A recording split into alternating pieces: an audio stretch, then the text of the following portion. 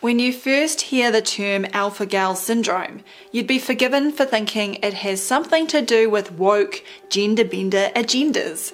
Although alpha-gal sounds like a bad Hollywood movie, it is the official name of a disease, said to be a reaction to ingesting the carbohydrate galactose alpha-1,3-galactose. This sugar is found in most red meats, hence it is also known as red meat allergy. After thousands of years, why would allergies to red meat start appearing? We are led to believe that tick bites are to blame. Let's have a look at who is promoting the apparent surge in people affected by this condition, what the scientific evidence actually shows, and whether we have anything to worry about.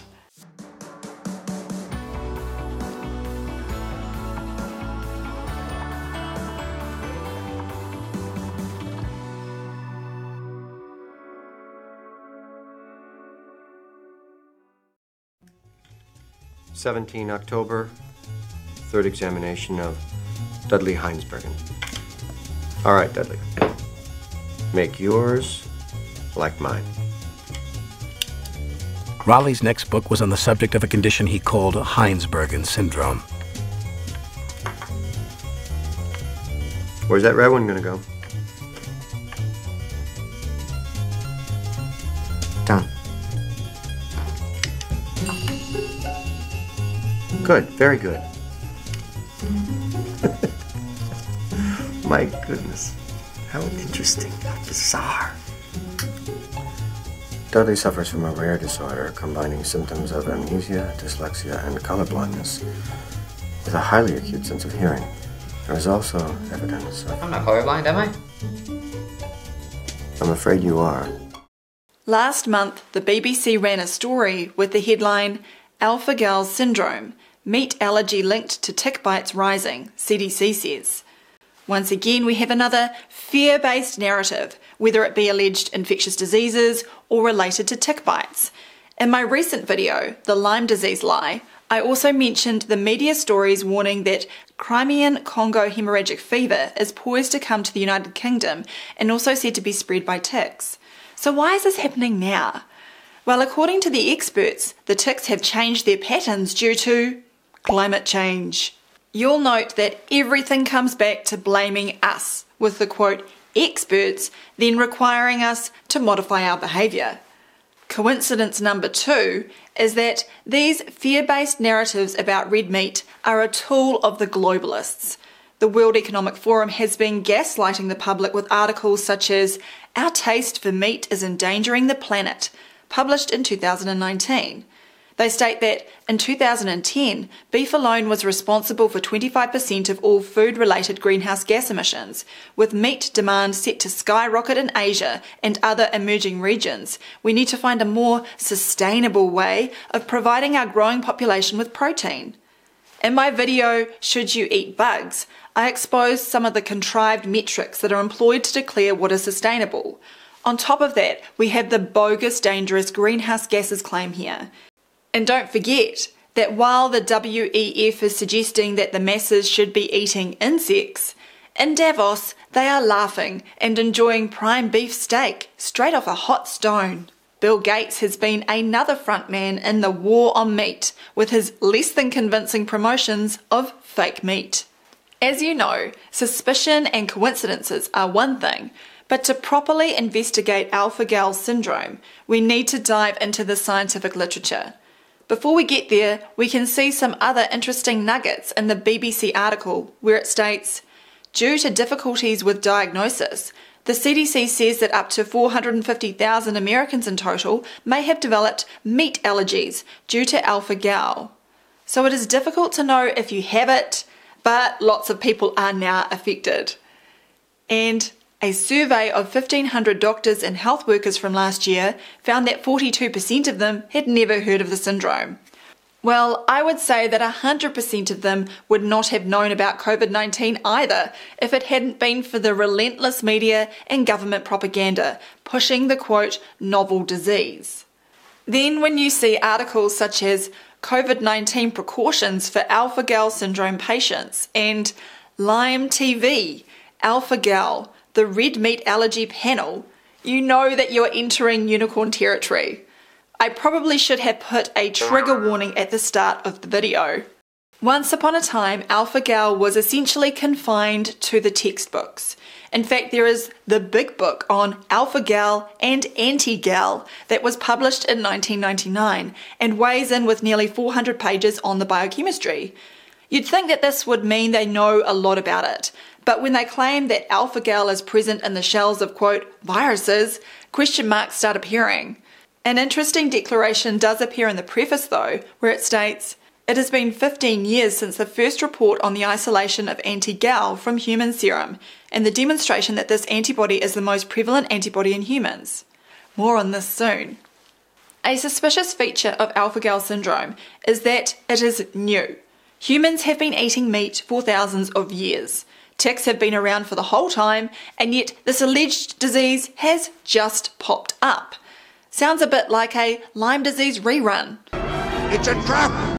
In her recent article, Dispelling Unwarranted Fears, Dawn Lester also commented on this interesting development, and the fact that it is receiving increased attention in the mainstream media raises questions. The story of how it was discovered is indeed rather convenient. As stated on Wikipedia, the allergy was first formally identified as originating from tick bites in the United States in 2002 by Thomas Platts Mills.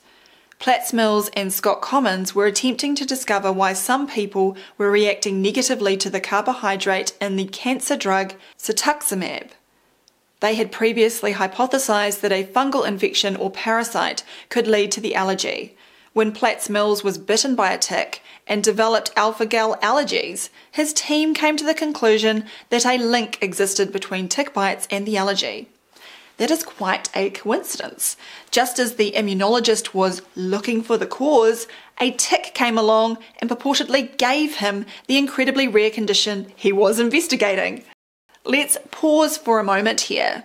They were investigating why some people were reacting, quote, negatively to cetuximab. We have dealt with the foolishness of trying to treat cancer with chemotherapy elsewhere. In this case, a protein that is called a monoclonal antibody is injected into the veins of sick people. But despite pulling in billions of dollars for Big Pharma, even Wikipedia concedes this drug is a fizzer and kills people even faster than cancer. The negative effects of cetuximab are expected effects, and there is no need to create the scapegoat condition alpha-gal syndrome to explain another example of poisoning with allopathic medicine. No doubt many other toxic pharmaceuticals are causing such illnesses, while the medico-pharmaceutical industry ignores it or creates cover stories. The backfill for this increasingly silly story can be found in the 2008 paper Cetuximab-Induced Anaphylaxis and IgE Specific for Galactose Alpha 1, 3-galactose, which was co-authored by Platts Mills. Before we look at this paper, we note that it was supported by Bristol Myers Squibb, who, you'll remember, were bringing in the sales revenues, and ImClone Systems, a previous biopharmaceutical company that owned cetuximab at the time. Some of the authors were employees of these companies, and some, like Platts Mills, were in receipt of payments from them.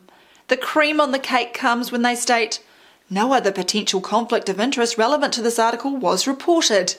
If we look at the case definition here, it is a significant reaction, including anaphylaxis to the drug.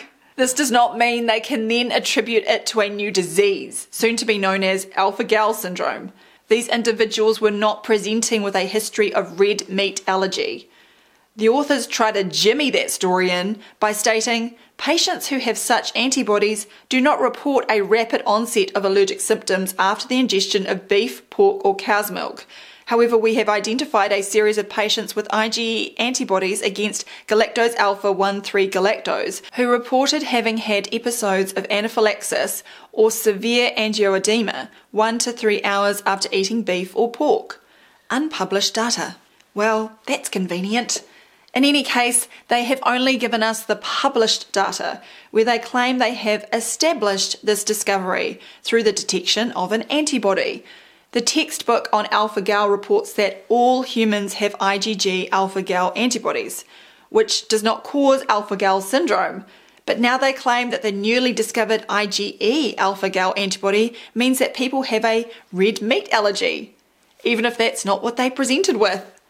This smacks of a cover story. What a remarkable coincidence that a researcher who was receiving payments from the pharmaceutical industry came up with this idea.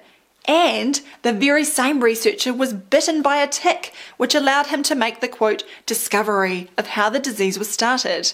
The symptoms of the so-called alpha-gal syndrome are generic and include rashes, vomiting, diarrhea, abdominal pain, runny nose, coughing and sneezing. Even on the terms of mainstream immunology, the so-called allergic reaction is very delayed, at up to 8 hours. Then throw in another of Platzmill's statements that appeared in a 2013 paper where he admitted many patients describe having eaten lean meats such as deli ham or venison tenderloin without any evidence of a reaction, whereas having spare ribs the same week has led to emergency treatment. Is anyone still buying this story? In both situations, the person ingested alpha-gal, but on only one occasion did they have alleged alpha-gal symptoms. If alpha-gal is not the independent variable, what could be going on here?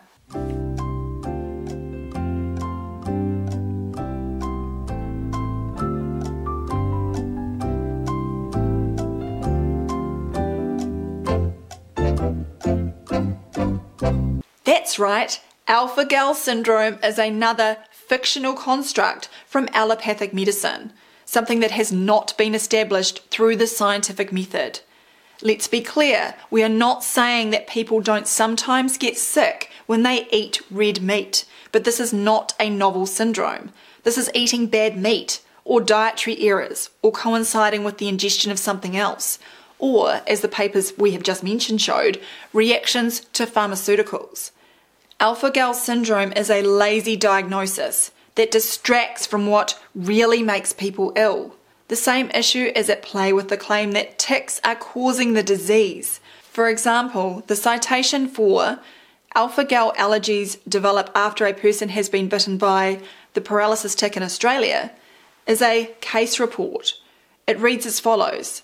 After his first tick bite, the patient continued to eat mammalian meat 2 to 3 times weekly. 3 months following the first tick bite, however, he consumed kangaroo meat between 6 to 7 p.m. and at 1 a.m. awakened with paresthesia of the hands and feet, and then within another 20 minutes developed generalized pruritus, generalized urticaria and dyspnea. So he was able to eat other alpha-gal containing meat, but it was a batch of kangaroo meat that made him ill. Did they examine the kangaroo meat for toxicity or look into other causes? No, although they did note that the cofactor alcohol was operative in several episodes that he experienced. Then they grasped at straws, stating he noted that he tolerated a single lamb chop, but the ingestion of 2 lamb chops would occasion an anaphylaxis. And cow's milk products have continued to be tolerated, and mammalian gelatine is tolerated orally. Once again, what is the independent variable here? They are permitting all sorts of variables and then claiming that it is specific to alpha-gal syndrome. At this point, the layperson may be bamboozled with the serology or blood test results of detected antibodies as presented in Table 1 of the paper. Now, the mainstream claims about antibodies have as many holes as Swiss cheese. For those wanting to take a deeper dive into so-called antibodies, then you can watch my other videos, including the 3-part series of the Perth Group's Yin and Yang of HIV. I would also recommend the multiple articles on antibodies at virology.com, where Mike Stone dismantles some of the foundational scientific papers, exposing that they are largely hypothetical constructs with grossly misattributed biological functions. However, the deeper scientific material does not need to be consulted here, as we can simply look at how they claim this alleged disease is diagnosed. If we consult the American Gastroenterological Association Clinical Practice Update in February this year, they state that most individuals with alpha-gal antibodies in the population are asymptomatic and tolerate mammalian meat ingestion. Not looking good for them. It goes on to state, A diagnosis of alpha-gal syndrome may be made in patients with consistent symptoms, but we have seen from the publications that the symptoms are not consistent. Not only are a wide variety of symptoms permitted, but patients with the alleged syndrome can still eat many products that contain alpha-gal. They continue that the diagnosis is based on an increased alpha-gal IgE titer, and this is where it falls apart again. Everyone has these proteins in their blood, but someone is coming up with an arbitrary positive level, even though most are asymptomatic. The final part of the sentence, whose symptoms resolve or improve after adherence to an alpha-gal avoidance diet, again does not stack up. The published case reports reveal that it was only some occasions of eating red meat that caused reactions, and the dietary modifications are changing multiple variables. We must also consider the additional factor of giving patients a disease label and telling them that they are allergic to red meat. When a doctor tells a patient this, the potential for nocebo or negative effects through psychological factors alone is enormous. The patient now has an expectation that any ingestion of red meat or dairy or gelatin could be a serious threat to their health. In summary, we have a concocted syndrome that has tried to throw together a variety of symptoms with a possible history of a tick bite, variable reactions to different sources of red meat, and an antibody assay that they admit does not predict whether the individual has or will develop any symptoms at all.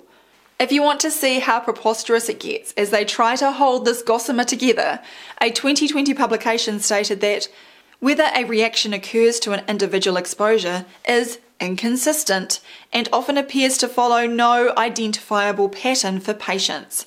The lack of consistent reactions is, in itself, almost a diagnostic hallmark. Activity, alcohol consumption, and exercise can have profound influence on reactivity. Some patients appear to have reactions that require cofactors. Also of note in that same paper was their typical alpha-gal food challenge was with Jimmy Dean original sausage meat. Well, I had a quick look at that product and wouldn't give it to our dog. The COVID-19 era exposed the fully manifested nonsense of how allopathy invents fictional, quote, novel diseases, blames climate change, employs non-diagnostic tests, and then with the help of mainstream media and friends, convinces the public that apparent cases are rising everywhere. In the case of alpha-gal, it is highly unlikely that you will ever have an actual red meat allergy. Getting a disease label and paying attention to blood antibody assays is not going to help anyone on the receiving end, particularly if they're trying to feed you dog roll. You are far better off making sure that your food sources are of the highest quality and you have an idea of their provenance. Concentrating on obtaining your purest water and diet, along with right thinking and exercise, while avoiding excesses, are the ways to get to best health. All of this information can be found for free at drsambailey.com, and please consider becoming a subscriber, where for just $5 a month you can also get access to Q&A sessions with Mark and I. If you enjoyed this video, please visit supportdrsam.com